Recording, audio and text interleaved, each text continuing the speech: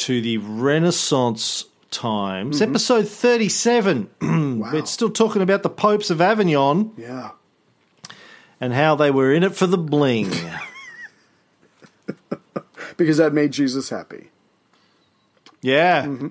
Jesus loved the bling. Now, I think you mentioned in our last episode, we were talking about Clement VI, who I think is the fourth Avignon Pope. Yep. People were complaining about how much money the popes were demanding. The popes were saying, hey, looking this good isn't easy.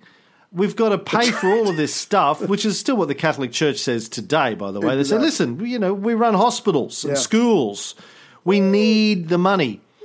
Clement said he had been forced to lend Philip VI of France 592,000 gold florins, basically 135 million in today's money, and 3.5 million florins to King John II, Philip's son and heir, which is roughly 800 million. Right. So $1 billion he's had to fork over, loaned, in inverted commas, to, in air quotes, to French kings for the 100 Years' War. Now, here's a quick quiz for you, Ray. How long did the 100 Years' War last? Was it just under, I think it was just under 100 years? I can't remember.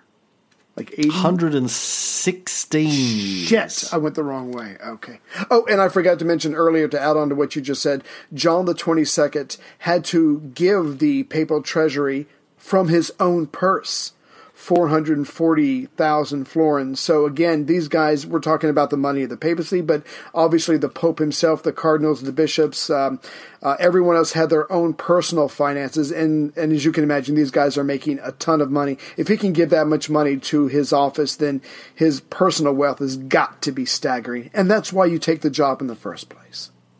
Yeah. Yeah. But now, I'm sorry, I was just... Do you want to? Yeah.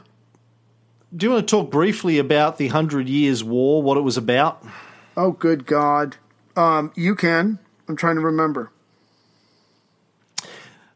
It was fought between 1337 and 1453 by the House of Plantagenet, the rulers of England, and the French House of Valois. Yeah. And it was about who got to rule France, basically. There was various succession battles about who had the rights. Yeah. Because the Plantagenets were French too, and they believed they were next in succession. It went on for 116 years. Who was the last Plantagenet king of England? Who? Henry the Fifth. I have no idea. I'm making this up. I have no idea. I'll give you a hint. Yeah. Here we go. Now is the winter of our discontent made glorious summer by this son of York. Was it Richard? And all the clouds that lowered upon our house in the deep bosom of the ocean buried. Now are our brows bound with victorious wreaths, our bruised arms hung up for monuments, our stern alarums changed to many meetings, our dreadful marches to delightful measures. Grim-visaged war hath smoothed his wrinkled front. And now, instead of mounting barbed steeds to fright the souls of fearful adversaries, he capers nimbly in a lady's chamber to the lascivious pleasings of a lute. But I, that am not shaped for sport of tricks, nor made to court an amorous looking-glass, I that am rudely stamped, and want love's majesty to strut before a wanton ambling nymph, I that am curtailed of this fair proportion, cheated of feature by dissembling nature, deformed, unfinished, sent before my time into this breathing world, scarce half made up, and that so lamely and unfashionable that dogs bark at me as I halt by them. Why, I, in this weak piping time of peace, have no delight to pass away the time, unless to spy my shadow in the sun and descant on mine own deformity. And therefore, since I cannot prove a lover to entertain these fair well-spoken days, I am determined to prove a villain and hate the idle pleasures of these days. Plots have I laid, inductions dangerous, by drunken prophecies, libels, and dreams, to set my brother Clarence and the king in deadly hate, the one against the other. And if King Edward be as true and just as I am subtle, false, and treacherous, this day should Clarence closely be mewed up about a prophecy which says the G of Edward's heirs the murderer shall be. Dive thoughts down to my soul. Here Clarence comes. So Shakespeare was the last king. I'm always looking for an excuse to roll out a bit of Richard III. Well, actually, part of that, you just said that he had a premature birth, i.e., could have been a bubble boy if they had bubbles back then, so that makes him a kindred spirit of mine. So I'm just throwing that out. I was actually going to say, I have no delight to boil away the time except to become a podcaster because I'm so deformed. Yeah. Sent before my time into the world. Right. That's you, man. You are Richard III. Yeah. Hunchback, midget. No. And devious. Don't ever turn your back on me. You'll only do it once. He was the last Plantagenet king of England. Oh. Now, despite all of the taxes and everything that the popes have been levying for the last 30, 40 years, they've lost a lot of money paying out all that stuff that we've mentioned. And a lot of it was caused by the extreme luxury of the papal court. Clement VI, that is said, was surrounded by male and female relatives attired in furs, by knights, squires, sergeants-at-arms, chaplains, ushers, chamberlains, musicians, poets, artists, doctors, scientists, tailors, philosophers, and chefs. Damn. 400 people in his royal court, all fed, clothed, lodged, and salaried by the Pope. So he's built up a massive royal court, effectively, which was the envy, they say, of the kings of Europe at the time. Right. So he thought of himself, Clement this is, as a ruler, as a king, as a sovereign who had to awe his subjects and impress ambassadors by conspicuous consumption like kings did. Right. We've talked about this on other episodes of other shows, but that's the way you showed how rich and powerful you were, was by how extravagant your court was. Right. Because it was a way of signalling, oh, well, shit, we better not tackle this guy. If he can spend that much money on luxuries, imagine how much he can spend on an army. We better not, try and take his shit. Right. Now, the cardinals, as well as the Royal Council of State and princes of the church, because I don't know if you know this, but a cardinal is a prince. That's still today in their titles. They're princes of the church. Right. They had to have their own sort of palaces in their areas to maintain the dignity of the church. So they would have their own retinues, their own mini royal courts. They would throw massive banquets, which would be the talk of the town. They had to, sort of represent the wealth and power of the church in their district. There was a guy called Bernard of Gaves, Cardinal Bernard, might have overdone it a little bit. He hired 51 houses just to house his retainers in. Oh. Cardinal Peter of Banhach had 10 stables of horses to come behind him in his area. Right. To come behind, and a stable of young men. Even bishops would have fancy houses with jesters, court jesters, falcons and dogs. It was all about, in this period, exorbitant displays of wealth. Because, again, we have to realize that the Catholic Church at this stage was trying to maintain its power and prestige. Right. They saw themselves literally as having temporal power as well as spiritual power. And this is part of how, why they were being criticized by the Franciscans. We've mentioned a couple of times, the church was established by St. Francis of Assisi. Francis of Assisi famously was extremely poor, walked around with semi-naked, barely any clothing. Yeah, he did. He was all about returning to the poverty of Christ and the original disciples and criticizing the wealth and luxury of the church. For that, they had him killed, and then they would, and as soon as he died, basically they turned him into a saint, and built a big fucking church with his name, and decked it out in gold, and charged people to see it. Completely tried to, yeah. I've been to Assisi. Me too. And now at the front of Assisi, there's just stalls selling M&M T-shirts and bobbleheads and touristy bling. He would be horrified, St. Francis, at how commercialized his church now has become. But yeah, so this is where the church was at in the 1300s. One bishop wrote that the whole Christian folk take from the clergy pernicious examples of gluttony is clear and notorious, since the said clergy feast more luxuriously and splendidly and with more dishes than princes and kings. Wow. And then I have the Petrarch quote. That's what he said about the Avignon popes. The impious Babylon, the hell on earth, the sink of vice, the sewer of the world. There is in it neither faith nor charity, nor religion, nor the fear of God. All the filth and wickedness of the world have run together here. Old men plunge hot and headlong into the arms of Venus, forgetting their age, dignity, and powers. They rush into every shame, as if all their glory consisted not in the cross of Christ, but in feasting, drunkenness, and unchastity. Fornication, incest, rape, adultery are the lascivious delights of the pontifical games. God damn.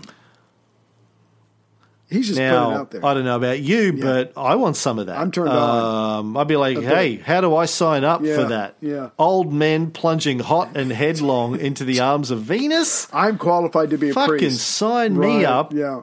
Yeah. Maybe a bishop. I'm not trying to brag.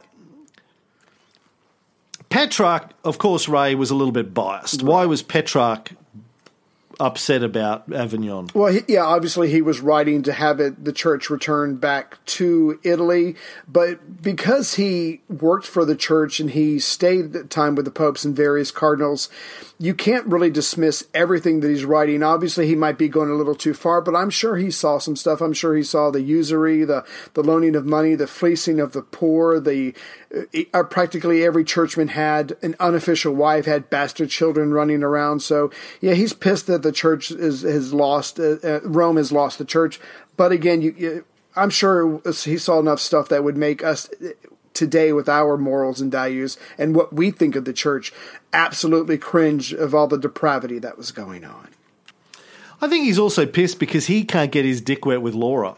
He's like, you guys. Yeah. Damn. Yeah. He wants to nut it with Laura, and he can't. And he's just like, he's backed up and angry and cranky. Hell hath no fury like an unsatisfied penis. Now, a lot of money had to be spent also to try and reconquer the lost papal states in Italy. We're going to be talking a little bit about the attempts of successive popes to do that on this episode. Mm-hmm.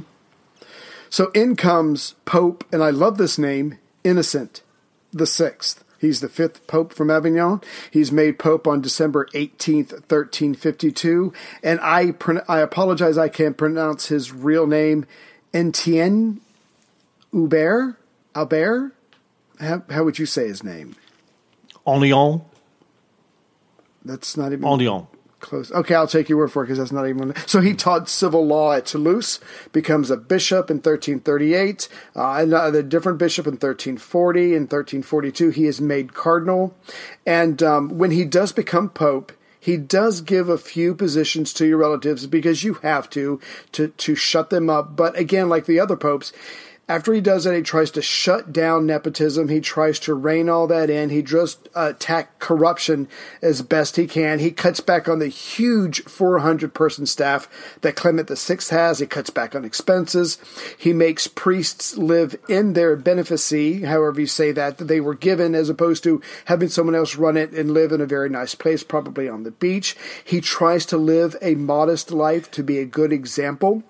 But one of the main reason he's cutting back is because he needs this money, because all the money that had been gathered by John the 22nd and Benedict the 12th is now all gone. He is scratching just to survive, and he has very ambitious aims, and all those aims need money.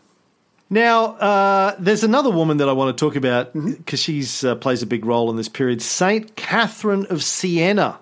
Okay. What a badass this chick is.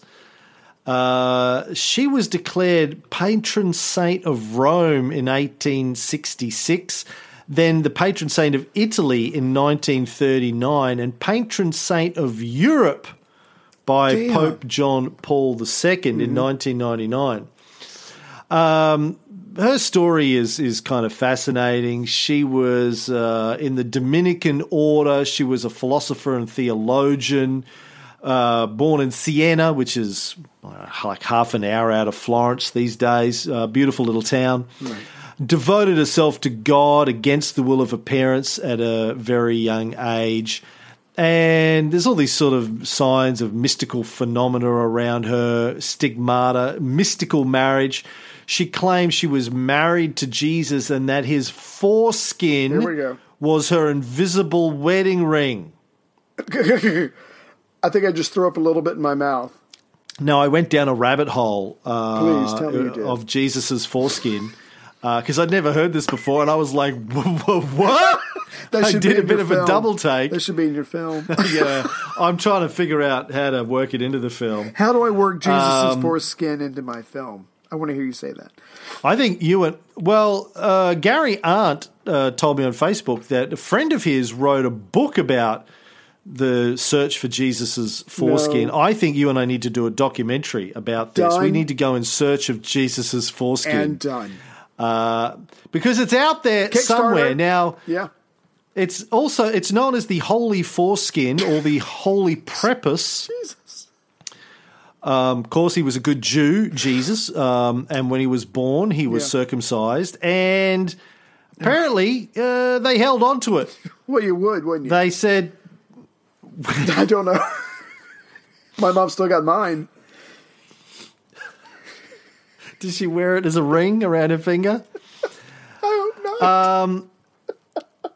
Well, of course, I mean, okay. Leaving aside the question of whether or not Jesus ever existed, right. I've had some online debates about that right. with Tom Holland's Twitter thread this week. If you go back and you read the New Testament in chronological order, Jesus didn't become special until a lot later in his life. Right. According to the earliest Christian writings we have, which are Paul's epistles, Jesus didn't become special until he died. It was when he died that God decided he was special and made him, the holy new kind of spiritual Messiah. Right. Then you get to the first gospel, which is Mark, written around about 70 CE. In Mark, he becomes special when he's baptized by John the Baptist. Right. There's this story of a bird coming and landing on him. Can I ask real quick? Or the Holy Ghost in the form of a bird. Just real quick, roughly, according to Mark, what age was Jesus when he was baptized? Roughly. What do we know? It doesn't say, but people sort of guess late 20s. Okay, so no foreskin. Okay, because his ministry only lasted a few years, and he supposedly was about 33 when he died. Right. So, yeah. Like Alexander. So late 20s is when he gets baptized. Right. It's just before John the Baptist gets arrested, and that's kind of how they roughly date it. But But so, yeah, again, according to Mark, he doesn't become special to God until the baptism. Now, what I point out in the documentary, and listeners of our Caesar show will appreciate that, in Mark it says that the Holy Spirit descended on him like a dove. And I point out that, okay, well, people today probably take that literally, but when you put yourself in the mind of somebody in the Roman Empire in 70 CE, birds landing on things had always been a sign of, the favors of the gods, right? Okay. It's you and I have talked about this at length on our show, and the auspices was literally the reading of the movement of birds. The name of somebody who read the birds was an augur. Augustus was the original son of God, and became a god himself when he died. So the landing of birds to signify somebody being favoured by the gods would have been well understood to people who grew up as Gentiles in Pago-Roman religions, who Mark is writing for. He's writing for a Gentile audience, probably in Rome is where the best guess of where Mark was writing. So that's in Mark when Jesus becomes special. Then in Matthew, which is the next gospel, probably written around 80 CE, that's when the virgin birth story appears for the first time. Okay. So in that, he's special when he's born. Right. Then by the time, and Luke tells the same story, probably based on Matthew, by the time you get to the Gospel of John, written probably 100, 110 CE, Jesus has always existed from the beginning of time as part of the Holy Trinity. Right. So he's always been special, even before he was born. So when you put the New Testament in chronological order, you can see the evolution of when Jesus became special in the eyes of the early Christians. When he died, when he was baptized, when he was born, he's always been special. Right. He's always been... That's fascinating. But, yeah, it is. And the reason I say this, though, is because when he was born, according to that, chronology, he wasn't special, so they wouldn't have kept his foreskin. I assume they didn't keep everybody's foreskin. So the whole fact that they think that was kept, it was a holy relic. It literally was a holy relic. But if he did exist, and I still think that's up for debate, he wasn't special when he was born, so no one was keeping his fucking foreskin. Anyway, St. Catherine claimed to wear it as an invisible wedding ring. Now, according to tradition, Charlemagne gave it. He had it as a holy relic. Right. And he gave it to Pope Leo III when Leo crowned Charlemagne the first Holy Roman Emperor. Then it ended up in the village of Calcutta, north of Rome, as a holy relic. It was there for centuries. You could go and see Jesus's foreskin until it was stolen in 1983.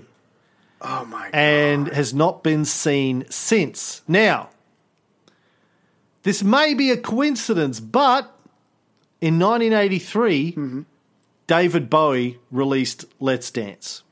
Now, I don't know about you, but I think David Bowie may have, if there's anyone who was close to Jesus, it's David Bowie. In my lifetime, it was David Bowie. Yeah. Also, Michael Jackson came out with Thriller that year. Really? I think. I think you're on. And then Michael Jackson started to look very different, so maybe he rubbed it on himself. We know he bought the rights to the Beatles catalogue around about that time. Maybe outbid Paul McCartney. Maybe he also bought Jesus's foreskin, and that's what turned him white and made his nose fall off. To look just more my like theory. Jesus. Right. So I can't back that up. No, I don't blame you. One, I need you to pick an amount for the Kickstarter campaign so we can get that going. Two, if Charlemagne has some foreskin that he gives to Pope Leo, and it's not, hear me out, it's not Jesus's foreskin, whose foreskin is it? And did they grab some poor schlep and just cut off the tip of his dick to be able to do that? I mean, we've got to get a TARDIS. Yeah. Well, we know that was the relic trade back then. There was a million relics. Like they've said, if every cross relic of the Holy Cross was original, it would have had to have been like the size of the Empire State Building. And it's the same with all of these holy relics. People were obviously just going around and stealing bones and going, "Oh, holy relics, get your holy relics." And there was obviously a market for foreskins. Yeah, they were buying foreskins and selling them as Jesus' foreskin. You should got to get on the ground floor of that. But anyway, back to Saint Catherine of Siena. Please. She was a complete badass. Now, James Caffin told me that he has seen her skull. It's apparently now a holy relic in Siena.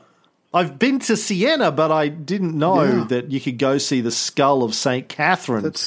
I was too busy drinking wine, I think, when I went there. But next time we go to Florence, we'll go up. We didn't do it on this trip because we just didn't have time. We went there long enough. But next time we'll go to Siena and we'll go see the skull of St. Catherine. So she, getting back to her at this point, wrote a letter to Gregory the Ninth. He comes a little bit later in our story, but she said that when she visited the papal court, her nostrils were assailed by the odors of hell. Ooh. So the prestige and the authority of the church was taking a big hit across Europe at the time. In the 80 years they were in Avignon, the popes named 113 Frenchmen as new cardinals out of a total of 134. Oh, God. Corrupt much? So as a result, the Germans decided popes would have no more role in the election of their kings and emperors. Ooh. In 1372, the abbots of the Archdiocese of Cologne refused to pay a tithe to Pope Gregory XI and publicly issued a proclamation that said the Apostolic See has fallen into such contempt that the Catholic faith in these parts seems to be seriously imperiled. The laity speaks slightingly of the church because, departing from the custom of former days, she hardly ever sends forth preachers or reformers, but rather ostentatious men, cunning, selfish, and greedy. Things have come to such a pass that few are Christians in more than name. Wow. But just real quick before we move on, if you're a pope or a cardinal or a bishop or whatever, not only are you a prince, and that's a pretty nice job to have, but you literally believe, have been told, and act like you are a representative of God. I mean, that's got to be heady stuff to take worldly power and also spiritual power and put them together. I just would imagine most humans would have a difficult time holding back from thinking that they're special and acting in a certain way. Yeah, and of course, based on my theory of psychopaths, the psychopaths are the ones who would have risen to the top of that organisation as they rise to the top of all organisations.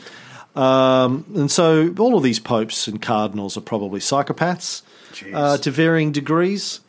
They're attracted by the promise of wealth and power and are prepared to get rid of anyone in their way to achieve it. Yeah. That's basically the nature of psychopaths. So, yeah, I'm sure a lot of these guys were psychopaths. Now, I want to kind of move on to the status of the church in Italy, Ray. Okay. If that's okay, if that's not fucking your timeline. Is there something you wanted to say before we skip over to Italy? At some point, I was just going to jump into Pope Innocent beginning the path of trying to take the church back to Rome, which goes into some of the wars. I was going to do high level, but I can do that later or just whatever. I'll get to that. Yeah. I'll get to that. Yeah. I guess the one of the points of telling these stories of the popes of Avignon is to help people understand why the status of the church in Italy and in Florence was very poor. Mm-hmm. People had very little respect for the popes at this stage and for the church as a whole, really. Even though they're Christians, they believe that the church, the papacy, has lost its way, and so they're not going to pay much attention. They take control of affairs for themselves, and then they start making their own people popes eventually. But At some point, Louis of Bavaria had invaded Italy and declared himself Holy Roman Emperor. This is around 1328. I mentioned briefly earlier in this episode, or the one earlier, that Pope John the 22nd was against it.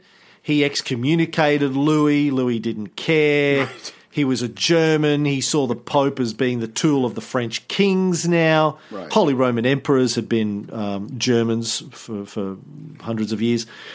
3 months after being crowned Holy Roman Emperor, Louis published a decree basically deposing Pope John the 22nd on the grounds of heresy.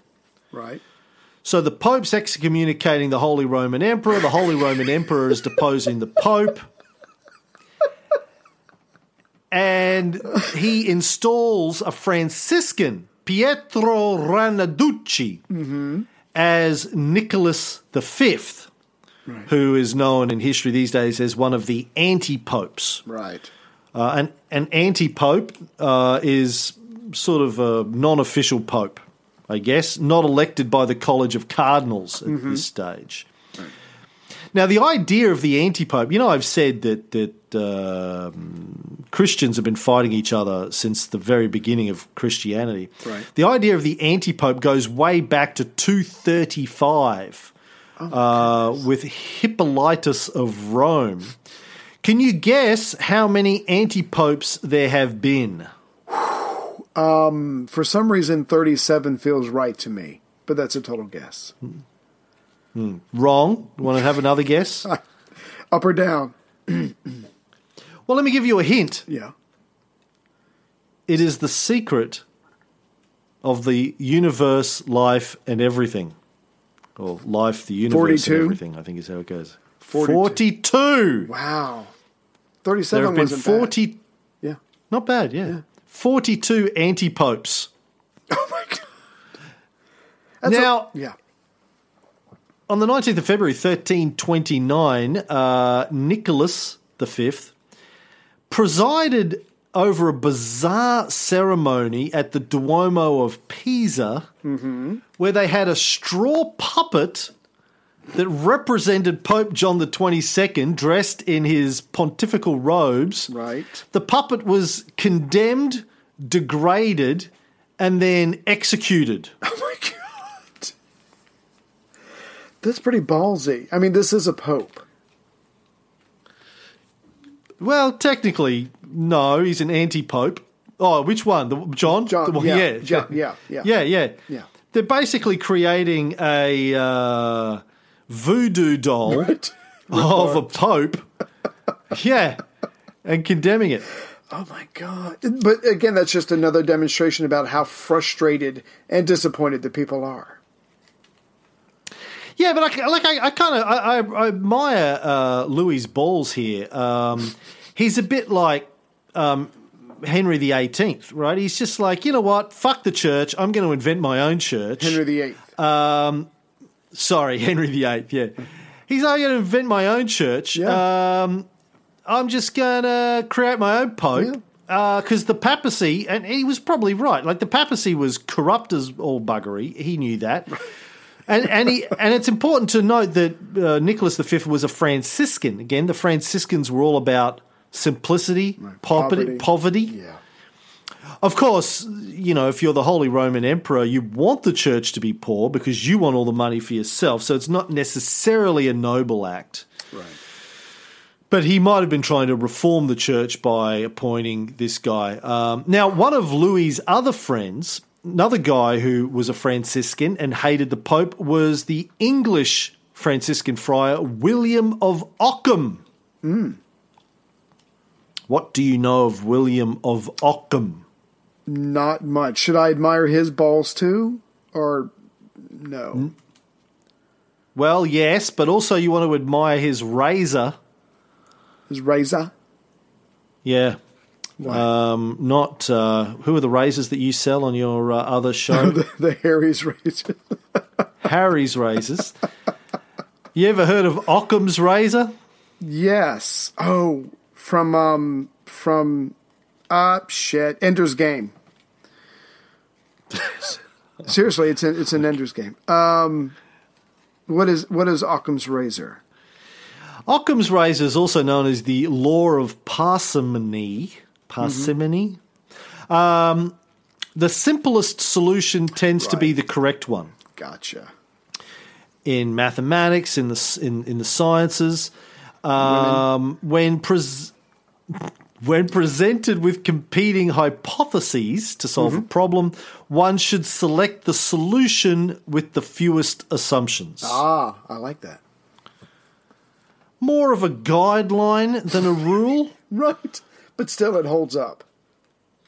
Yeah, but people take it too far sometimes because sometimes things are complex and complicated and the simplest answer is not the correct one.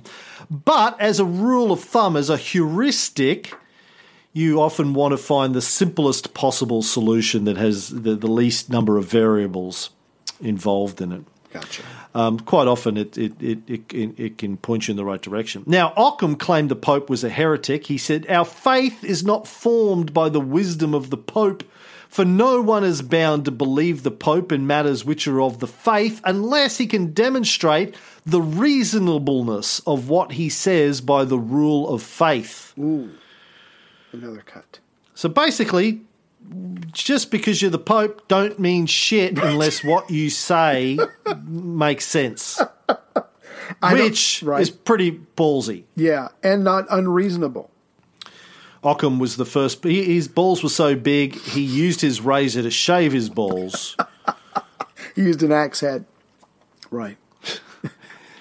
Now, he was against John because John, as we've mentioned, was cracking down on the Franciscans for making him look bad. Yeah. We've talked about Francis of Assisi, believed in poverty, said Jesus had nothing, the early disciples had nothing, so we should have nothing too. Damn right. It was a criticism of the church, and John ruled that the position of the Franciscans was heresy. Ooh. Saying that Jesus was poor was a heresy. Right. He said Jesus loved the bling. Loved the bling. Couldn't get enough of the bling.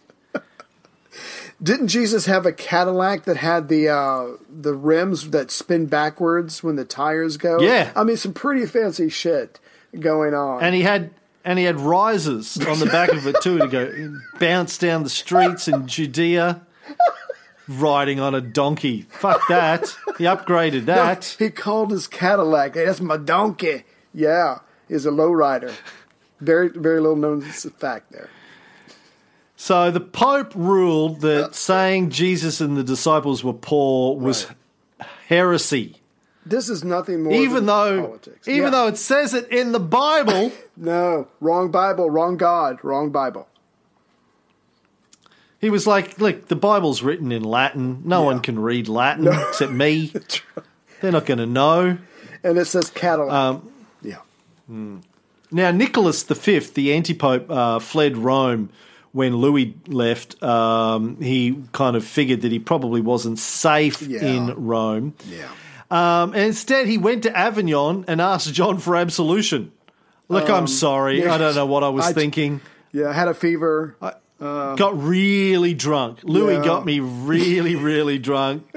Said, "Hey, you know what we should do? I should make you Pope." I was like, let's do it. That'd be great. Yeah. And then I woke up, hungover, eyebrows are shaved off. He'd drawn a big dick in my forehead with a permanent marker and tells me I'm Pope. And by the time I sobered up, I was like, oh no, what have I done? Yeah. I found out I'm married to a hooker in Vegas and I'm a Pope. And I'm a Pope. What am I going to do? So, first thing I did is I came to you to apologise. I haven't even bothered to wash the dick off my forehead. That's how quickly it's right here, you can see it. And I know you're big on forgiveness, so Your Holiness, I'd really appreciate it if you'd let me slide this time. And John did. See? He granted it, and Nicholas faded away into obscurity. God. Yeah, he could have been tortured. Yeah. In 1342, Benedict XII tried to weaken Louis's power over Italy when he confirmed that all of the tyrants that had taken over the Lombard cities they now had the authority, the blessing of the Pope to control those cities. So these are the cities that weren't part of the Papal States, but they were part of the Holy Roman Empire. Right. Oh. Because the Papal States were the ones where the Pope was actually the sovereign. He had temporal power over those states. He was basically the king. There were the old Lombard cities that weren't part of the grant of Pepin that belonged to the Holy Roman Emperor. But the Pope now goes, nah, you can have them. Fuck the Pope. Pope's excommunicated. These now belong to you. Now, the Louis, the Holy Roman Empire, in revenge, gave the imperial sanction to the tyrants who had seized the Papal States. Oh, my God. It's like, you now have my protection. Right. To tell the Pope to go fuck himself. You now can control the Papal States. So this is how it's playing out in Italy. The Pope versus the Holy Roman Emperor, both of them telling tyrants that had taken control of these cities that they have their blessing. I'm glad you took it. I'm happy. Yeah. Yeah. Jeez. Now, Milan is one of these cities. It had been taken over by the Visconti, I mentioned in an earlier episode. Urban V sent two legates, two of his, how would you describe a legate? Basically a captain. Right. Yeah? Yeah. Church representative, yeah. Yeah. Sent two legates to Milan in 3062 with bulls of excommunication to the Visconti. The Visconti who was the Lord of Milan at the time was Bernardo Visconti, a famous brutal tyrant. Right. When they turned up, these two legates, with his bills of excommunication, Visconti forced them to eat the bulls. Parchment, silken cords, the lead seals, the whole deal. Right. That's how much he cared about the Pope excommunicating him. Side note, I have to ask, if you were the legate and you showed up with a papal bull and the guy said, look, not only am I going to take that, but I'm going to let you choose. You can either shove that up in its entirety up your ass or you can eat it. What? Oh, I'd take it up the ass. Come on, are you kidding me?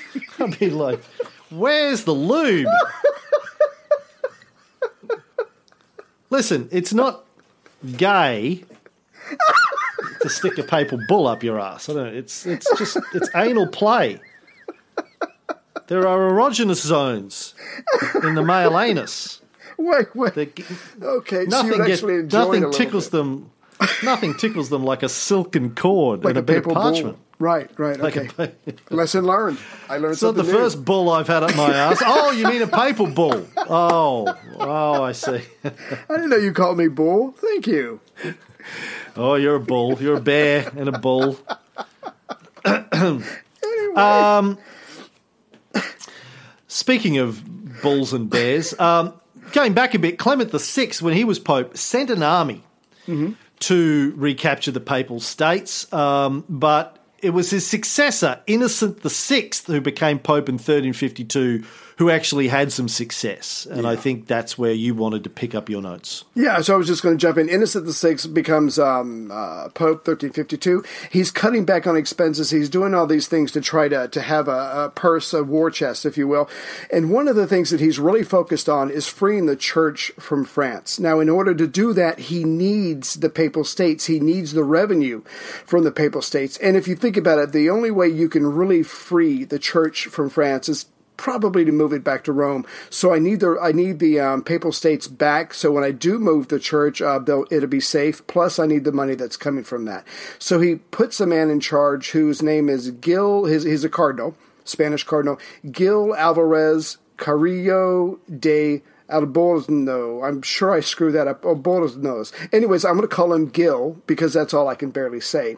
So step one, you have to get an army. But you need money. So let me back up. Step one, you need money. So he gets money from Florence because Florence, as we know, is pretty well off. They're always fighting the city-states around them, and they generally will side with the Pope when they can. So he gets money from Florence. He raises a small mercenary army, but he's going to try diplomacy first. So with his tongue, instead of his sword. He gets the help of the Archbishop of Milan, Giovanni Visconti, the archbishops of Pisa, Florence, and Siena. And only when he has their support does he move against the Lord of Viterbo, which is 40 miles or 64 kilometers north by northwest from Rome. There's a man there named Giovanni di Vico, who's the Lord of Viterbo. So he fights him and he wins in a battle on March 10th, 1354. So things are looking pretty good for the Pope. He's starting to get his territory back. Then Rimini, Urbino, Ravenna fall to the Pope's forces. There's also Faenza, Forli that are also conquered. And then finally Bologna comes. Bologna was actually fighting against the Visconti who ruled Milan. He was losing, so he gives himself over to the Pope. Now, the Pope has suddenly got the vast majority of his papal states back. But the first thing that people are going to think is, what about all the church corruption that's going to return if you bring the papacy back to Rome? So what Gil does is he gives each of these conquered territories the Aegidian, I think, constitution. I don't know how to say it. And basically it's 6 books that create the constitution of the papal states. And just to do it real quick, he's like saying the areas will be broken up into provinces. In each area, each province will have a rector that is appointed by the Pope. Each rector will have a council of 7, and it's their job to fight corruption. Now, each councilman will actually be from a different province, so he can't benefit friends and family members. That's pretty good. And the rector in charge of each province will pick a man to be in charge of the armed forces there who cannot be one of his relatives. So this is a commendably progressive constitution. In fact, it acts so well that there is relative stability in the running of these papal city-states until 1816. So again, it's a very impressive thing, but the Pope truly is trying to work on doing a better job of cutting back on corruption. But again, as we said earlier, this Pope, like a lot of the other ones, is going to be dominated by the Black Death and by war. So even though he's having these successes, he's still financially struggling. Pope Innocent VI ends up selling works of art. But even by 1357, he is decrying that the treasury of the papacy is empty. So he's doing the best he can, but he still needs a lot of money. And before his time is up, he does get Britain and France to sign a treaty in 1360, which ends the first phase of the 100 Years' War. So he is having some diplomatic success, but all good things must come to an end. On September 12th, 1362, after being Pope for about 9.5 years, Pope Innocent VI dies. But the good news is that the papal states mostly are under the control of the Pope, and he has now cleared the way for the papacy to return to Rome. All it took was 10 years of killing Christians. Christian on Christian violence, the best kind. Yeah. D'Albornoz, who I call the Albatross, he was a brilliant general who came from a noble family in Toledo. His uncle was the Archbishop of Toledo, and then D'Albornoz was made the Archbishop before he was 28 years old. Wow. Was a brilliant general, fought off a Muslim invasion from Morocco. But then the king of Castile, Alfonso XI, died. D'Albornoz wasn't in the good books of the new king, Peter the Cruel. So he resigned his archbishopric, and that's when Pope Clement made him a cardinal. Wow. And then Innocent said, hey, I hear you're good with a sword, and sent him off. Go kill all the Christians in Italy until they give me back my fucking papal states, which he did. Yeah. Did good. Now, Innocent was followed by Urban V, another Frenchman, still based in Avignon. The 6th. He's from the... What? He's the 6th Avignon Pope. He was from the Order of Saint Benedict, same as Saint Catherine of Siena. Right. Now, because of the Benedictines took a vow of poverty when they joined their monastic order. So even after he's Pope, Urban V lives simply and modestly. He works hard to try and clean up the corruption of the church. And he wants to return the papacy to Rome, even though he's a Frenchman. His two big dreams as Pope are to return the papacy to Rome and to run a crusade against the Turks. Because I may be, simple man, but I like to kill me some Muslims. In 1363, he got King John II of France and Peter I, the King of Cyprus, to promise to lead one, but then John went back to jail in England. Did you know that story? Is that where his... No, I can't remember that one. Do you have it?